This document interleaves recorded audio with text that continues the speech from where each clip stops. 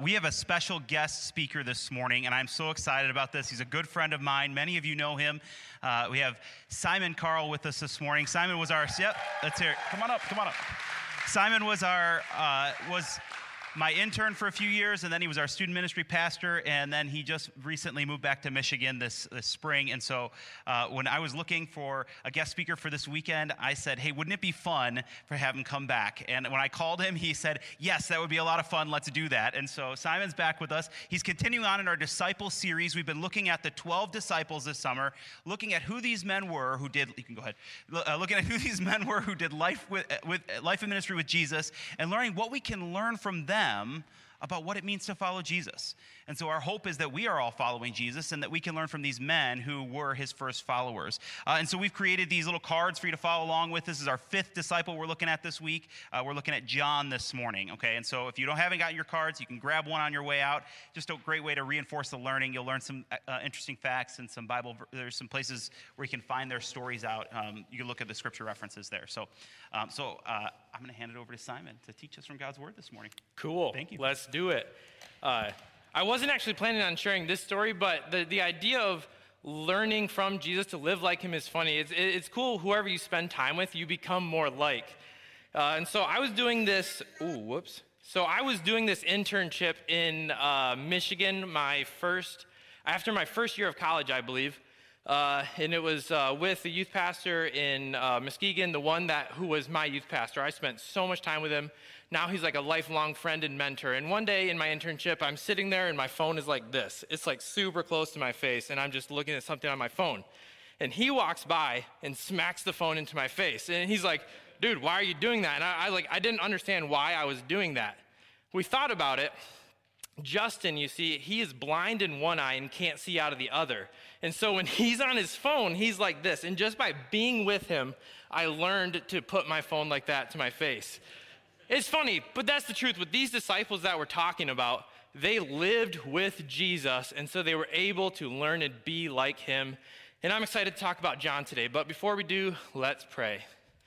Father, thank you so much for these men that followed your son Jesus, that we can learn from them and learn how to follow Jesus as well. I pray for all of us that we can take a next step in being a disciple of Jesus today. It's in his name that we pray. Amen. Like Chris said, my name's Simon. I moved to Michigan and I started, first of all, ACC. You people are awesome. You are so cool that you love each other with Jesus' love. And anyone who's a part of this church is blessed to be part of it. I think if you're newer here or if this is your first Sunday, you made such a good choice by making ACC part of your weekend plans. Good job. Yeah, see, ACC is awesome. Okay, now I moved to Michigan and I started working for a tree company, McFarland & Sons Tree Service. And there's a lot of things in tree care that I didn't know about.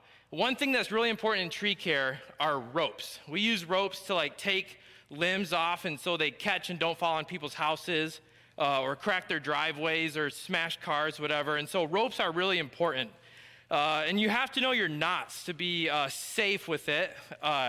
It's really important. And so there's one knot that's called a bowline on a bight. And so how a bowline on a bight is tied, you double up the rope like this, you make a little loop, you go up and through it, you let it fall down, and then you got to pull it through itself like this. And now you have like a double rope and it won't move at all. Like you can put 10,000-pound tree on this and it's not moving. You can put it to like a trailer hitch for like a truck and pull a tree over.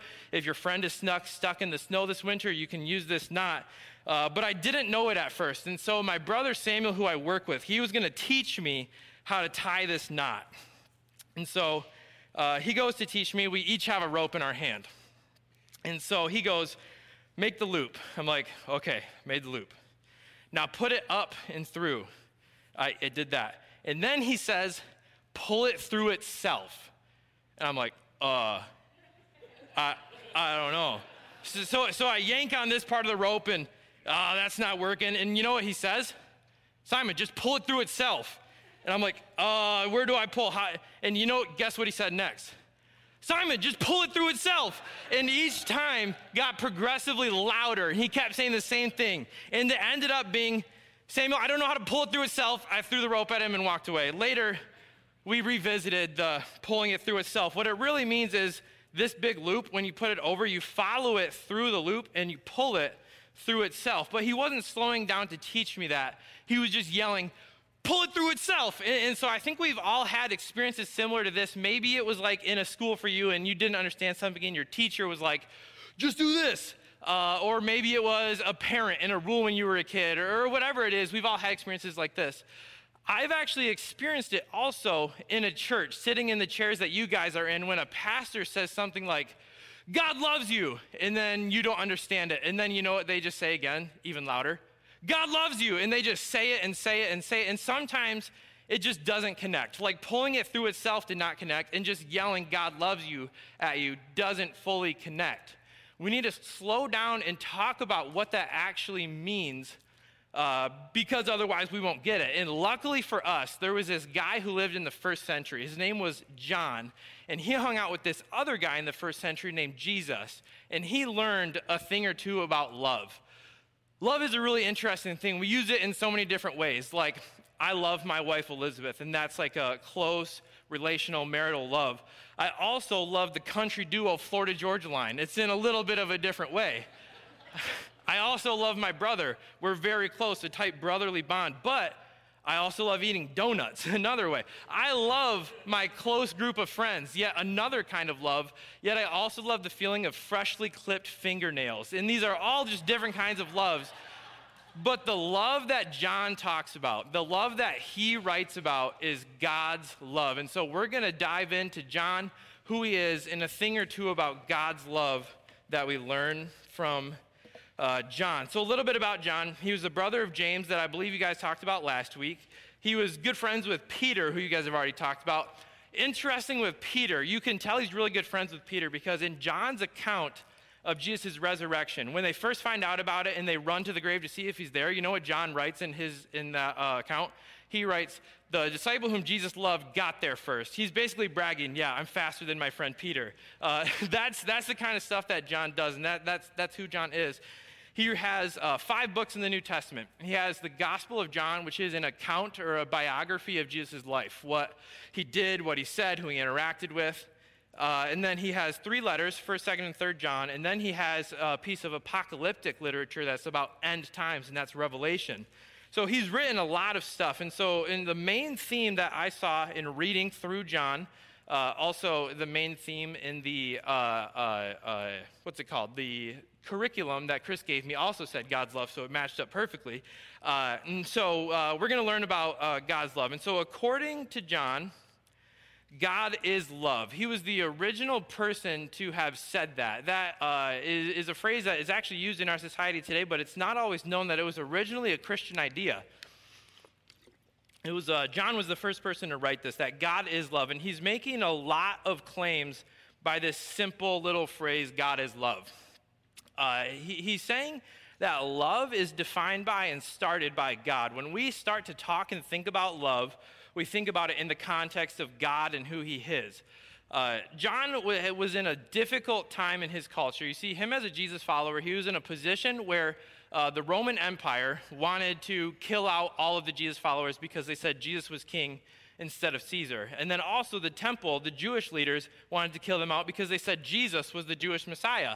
And so he saw all of his closest friends. He's actually the only one of these disciples that was not martyred for his faith. And he saw a lot of problems happen in his culture and context. And he could have very easily said God is hate. He could have easily said God makes bad things happen. It kind of sucks to follow Jesus sometimes. But he didn't. He said God is love because he wasn't basing his idea of love and his idea of God on the culture or the things surrounding him. He didn't base it on the Greek influence in his life. He did not base it on his Instagram feed. What he based it on was actually his encounters with Jesus. Check this out. In the same letter that he says God is love, he opens it up like this. He says, "We proclaim to you the one who existed from the beginning, whom we have heard and seen," like literally heard him with his own ears, saw him with his own eyes. He interacted with Jesus. "We saw him with our own eyes and touched him with our own hands. He is the word of life. This one who is life itself was revealed to us, and we have seen him. And now we testify and proclaim to you that he is the one who is eternal life. He was with the Father, and then he was revealed to us. We proclaim to you what we ourselves have actually seen and heard, so that you may have fellowship with us. And our fellowship is with the Father and with his Son, Jesus Christ. So in his letter where he says that God is love, he's basing it on what he saw and heard and interacted with Jesus himself. And then later in the letter, he says this: we know what real love is because Jesus gave up his life for us. And so we think about Jesus giving up his life for us in his death on the cross is what we immediately think of. But Jesus gave up more of his life for John than just that. Jesus gave up his time to teach John. Jesus gave up being with his family to be with John and to give him a place of belonging. He gave up spending time with others to focus on John and help give him a purpose. He gave up his position in heaven to come down to earth to spend time with John and to give him an identity as a disciple or a follower of Jesus. And so it's more than just giving up his life on the cross. It's giving up all of his life to love and care for these disciples, and John is the one we're looking at today. But his interaction with Jesus is what makes him say that God is love. And so when we think about God's love, we need to think that God's love is evident in Jesus. When we think about God's love, does God love me? We look at Jesus to see, is that true? Because that's what John did. And John was one who literally witnessed Jesus' death. Like, he was there and saw his friend Jesus dead on the cross. And that was his interaction with Jesus that shaped his idea of God being love. And although you and I are not eyewitnesses of Jesus, John was, and he wrote it down so that way people like you and I who did not witness Jesus like he did, can know Jesus like he did because of his testimony about him. And so that's why we're looking at what he wrote here, because it helps us see who Jesus is, to see this love that John talked about. So let's dig in a little deeper on this giving up of his life. Like John said, we know what real love is because Jesus gave up his life for us. What did that accomplish? Another thing, you know how people say, God loves you, and then you think about, like, what is that for? And then also, Jesus died for you is another one that we talk about all the time, which is good, we should. But oftentimes we have the question, like, why was that necessary? What did that actually accomplish? Is there just this guy dying for no reason? Or like what is that all about? And maybe you are not a believer yet. Maybe you're just checking this faith thing out or this church thing out or whatever. Let's talk about what that actually does and what that actually accomplishes, Jesus giving up his life on the cross. And so we're going to find it in probably the most quoted Bible verse of all time, everywhere, anywhere. John 3:16, but we're going to go to the next two verses as well, through John 3:16 through 18, and here's what it says. For this is how God loved the world. He gave his one and only Son, that everyone who believes in him will not perish but have eternal life. God sent his Son into the world not to judge the world, but to save the world through him. There is no judgment against anyone who believes in him, but anyone who does not believe in him has already been judged for not believing in God's one and only Son. And so it says that Jesus came to save, and there are those who believe and those who don't. And that's like a difficult thing to understand, but I think if we look at it a little bit deeper, we can understand what he's talking about here. And so in the first verse that I just read, it says, so that everyone believes in him will not perish. Another way of saying perish is die or eternal death, separated from God. Why does he have to add that in there? Why does he have to say will not perish? Well, it's because that's what we were all destined for, because of our sin. Why is it that he didn't come to judge the world? He came to save? Because the world was already judged, because the world was already judged sinful. All of us already stand judged, condemned. So judge is like a neutral word, neither good nor bad. You can judge good or judge bad. But this is judged against, like condemned. And all of us stand condemned because of our sin. But before we go there, we have to think about what sin is. And there's a lot of different ways to think about what sin is that would have us all condemned to perish. There's a lot of different ways you can talk about it that are true. So one is any thought or action that disobeys God. Yes, that is sin. Another way of thinking about it is anything that's idolatry. If you care more about something more than you care about God, that is sin. Another way of thinking about it is missing the mark. If there is a target that you're shooting a bow and arrow at, and you want to hit the bullseye, you want it to be exactly perfect, and you miss the mark, that is sin. And another way that John specifically talks about sin is anything that is unloving towards the people that God loves. He says in his letter, 1 John, he says, if someone does not love, God is not in them. He's being so strong with that because his way of thinking about sin. And if you think about all the sin that is talked about in the Bible, all of it truly is unloving to others. Think about pride. What does that do? It puffs you up and it puts others down and it's unloving to others. What about selfishness? That's me first, others down. That's hurting others. All the sin really is affecting our relationships with others. And so I don't want to sit here and be the judgy Christian who's like, you're a sinner, you're so bad. So I'm going to phrase it this way. Is it possible that any of you are like me and have been unloving before?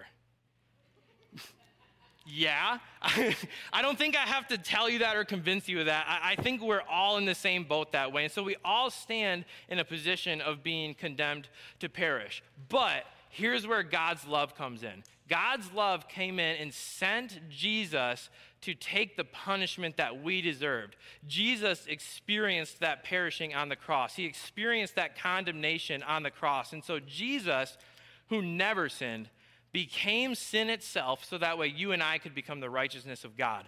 That's how he loves us, and that's how he saves us. So instead of us perishing because we've placed our faith in him, another way of saying it is we've let him handle our sin instead of us handling it ourselves. And when we do that, we become saved. It's not just that God has a loving feeling towards you. He loves you enough to give his son Jesus to save you from the punishment of your sin. And that is really good news because all of us are in the same boat. And so according to John, God's love that is evident in Jesus saves. And this, I believe, is what John talks about as the primary way of us experiencing God's love as being saved. Not that our life will go perfectly. As I talked about John, 11 of his closest friends got murdered for their faith. He didn't have a good life. He struggled, yet he still chose that God was love. And I think in our time, when we go through difficult things, it's hard to think about God's love for us. If your girlfriend breaks up with you, it's going to be hard in that moment. If you have a really tough thing go on at work and you don't get that promotion, it's going to be hard. If you have a big problem in your family, it's going to be hard to believe that God still loves you. But God didn't promise to eliminate all of those problems. He didn't promise that your girlfriend would never break up with you, so don't hold him to that. He didn't promise that your job would go perfect. He did not promise that your family would be perfect. What he did promise is that he would save you of your sin, and that is much bigger and much better than your life going perfectly. And so when we think about, does God love me, we think about, am I saved from my sin? And that is the primary issue, and that's the primary way that we can experience God's love. But he doesn't just save us from the punishment of the sin. He actually saves us from the punishment itself, or no, from the sin itself. He not only the punishment, but the sin itself. John talks about this in his letter in 1 John 4:17. Let's check this out. And as we live in God, our love grows more perfect. So we will not be afraid on the day of judgment, but we can face him with confidence because we live like Jesus here in this world. Notice what it says there. Our love grows more perfect, meaning that we don't start out as perfect lovers. As we just talked about, all of us have been unloving. But when we encounter God's love for us, it starts a cycle of our love growing more perfectly, of us being like Jesus, being able to set down his life and put John up. That is what continues to happen in our lives as we continue to experience God's love by following Jesus and being his disciple. Our love will grow more perfect. And I think that it kind of goes against another part of our culture. And part of our culture says, like, I am the way I am and nothing can change that. And I think it's actually better if we're open to being changed, because I don't think that we are perfect lovers, and I think it's actually helpful to change. And I've seen a lot of people's lives transform from being transformed by God's love. God's love, evident in Jesus, saves and transforms, and it actually makes your life better when you transform into a more perfect lover. Another example of this, so I kind of was digging on my brother with the rope situation. He's kind of intense sometimes, and he's actually been described before as rude and arrogant, which I don't see it, but that's what some people have said. But okay, here we go. So when I first started dating Elizabeth in high school, we were high school sweethearts. My brother was really upset about that because she was taking my attention and time away from my brother. We were very close, and they actually got in a lot of fights about it. They were actually pretty rude and mean to each other, very unloving, to the point where on a youth group trip one time, our youth pastor had to sit the both of them down and have a very serious conversation about how they're treating each other. Like, it was actually pretty bad. He was very unloving. But my brother has been transformed by God's love over time. A few months ago, when I was at my last week here at ACC, and Elizabeth had to go up to Michigan and start her new job a week earlier than I did, Samuel texted her, and he was like, hey, I know you're probably missing Simon, but do you want the best next thing? I'll hang out with you. And so then he took Elizabeth out to dinner and a drink while I was gone because he loves her and cares about her, and he's been transformed by God's love. On the same mission trip, we were doing a VBS for inner city kids in Philadelphia, and he wanted nothing to do with the kids. He was like, nah, I'm not about that. But now in the company that we work for together, there's our owners have kids, boys that are like age 5 to 15, and he invests in those boys like crazy. He loves them and he cares for them, and he really has a deep love for them. And he's been transformed by God's love over time. And it's just really cool to see that God loves you exactly as you are, and he also wants to transform and change you. And it's really cool that we can see that in our lives. It's not just God loves you, period. He loves you enough to save you exactly as you are and transform you into a more loving person. And that's one of the things that John wants us to see about being a disciple of Jesus. And something that I need some transformation in, that's for you guys. Something that I need transformation in is dancing. I am a horrible dancer. We've been to some weddings lately, and when I try to dance, me and Elizabeth try to like slow dance, and it's like super awkward. I'm sure she's pretty good. I'm really bad, and I kind of like step, and I don't know what I'm doing here. Like, I'm terrible at it. I'm super bad. And then when there's like the fast songs, I kind of just stand there and go like that's it. I need transformation in my dancing. I need to be improved. Speaking of dancing, raise your hand if you've seen High School Musical. Let me see how many. That's actually more than I was expecting. Now, leave your hand up if you like it. Okay, that's actually more than I was expecting. I really like High School Musical, but now, what about on Disney Plus, the High School Musical, the series? Have any of you guys seen that? Okay, see, we have two. Oh, we have a couple over here. See, I was expecting there to be practically zero. And when teaching how to do a sermon, proper sermon technique is if you're going to use a pop culture reference, you use one that everyone will get. But do you know what I care more about than proper sermon technique? Being real. And to be real, I really like teenage drama musicals. They are awesome. And so I binge watched High School Musical, the series, just recently on Disney Plus. And in the show, there's the two main characters are Ricky and Nene. And Ricky and Nene, they were dating, right? And it's so cute. And then they broke up, and then Nene went off to the summer musical camp, and she came back with a new boyfriend. And Ricky, extremely jealous, he tried out for the play when he's not a theater kid. He's a skater kid, He's like wearing Vans, wearing kind of like beat up clothes. He's a skater dude. And he shows up for this play. He auditions, and he actually gets the main role, and he's trying to win Nene back. But he's not a dancer. And so in the first rehearsal, he goes to dance, And he looks just as awkward as I do with dancing. But instead of just like this, it's like fancy High School Musical. And he looks like awkward. He's banging into me, and he cannot do it.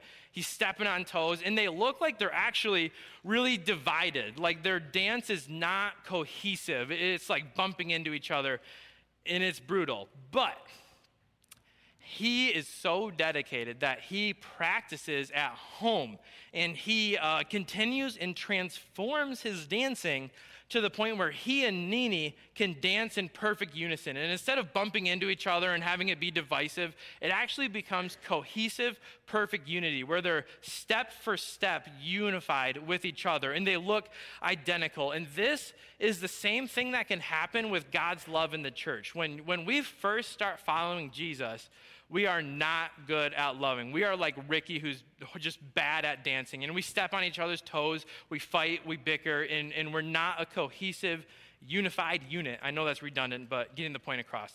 Not unified. But as we transform in God's love, we continue to be more in step with each other. We continue to be able to be unified as one group of people on mission to love the world like Jesus. And it is a beautiful thing when we see it. That has happened a bunch of times in the youth group here at ACC. In my experience with the youth group, there's been some fights. I'm not wrong. And so we have, there's been issues where people have been stepping on each other's toes. And I remember one specifically, and we had like one of those sit-down meetings where it's like, okay, guys, we're going to have to work this out. And there was fighting, there was bickering, there was finger pointing, there was the blame game. And we can think that this is just teenagers, but we see the world around us. This is adults too. We're all like this. And I remember the turning point in the conversation was when one of the students was like, you know what? After hearing other people's perspectives, I was wrong too, and I'm sorry. And then you know what that started? The next person, you know what? I was wrong too, and I'm sorry. And as they continued to see like, hey, I'm wrong too, and I'm sorry, we talked about how Jesus has forgiven us at our worst, and so we're going to choose to forgive others at their worst. And when we did that, we went from being a youth group that was like fighting and banging heads and stepping on toes to becoming a unified people once again because of God's love that is evident in Jesus, that saves us and transforms us and then unites us into a beautiful dance that is unified together. And so that's the last point here, is that God's love, as evident in Jesus, saves, transforms, and unites all believers. And so I guess my next question for you is, what is your next step? What are you going to do with this as a disciple of Jesus? This is, according to John, what he wants you to know as a disciple of Jesus. What is your next step? Maybe your next step is maybe you don't know if you are saved from your sin. You don't know if you are saved from your unlovingness. Maybe you want to be saved by Jesus' love. Talk to whoever invited you to church today. Talk to whoever sent you the link online. Who talk to the person who you know that's a Christian and ask them about that if you want to take that next step in your relationship with Jesus. Maybe there's a relationship in your life where you know you've been unloving and you know you need to be transformed in that relationship. Whatever your next step is in that relationship, go do it. I don't know what it's like, but I don't know what your specific relationship is, but I encourage you, no, I challenge you to go take that next step in loving in that relationship. And maybe there's an area of your life where you've been very divisive, where you have been argumentative and divisive. Maybe your next step, you need to go apologize so that way we can be a united group of people who are following Jesus to love the world like he does. So, according to John, God's love, as evident in Jesus, saves, transforms, and unites all believers.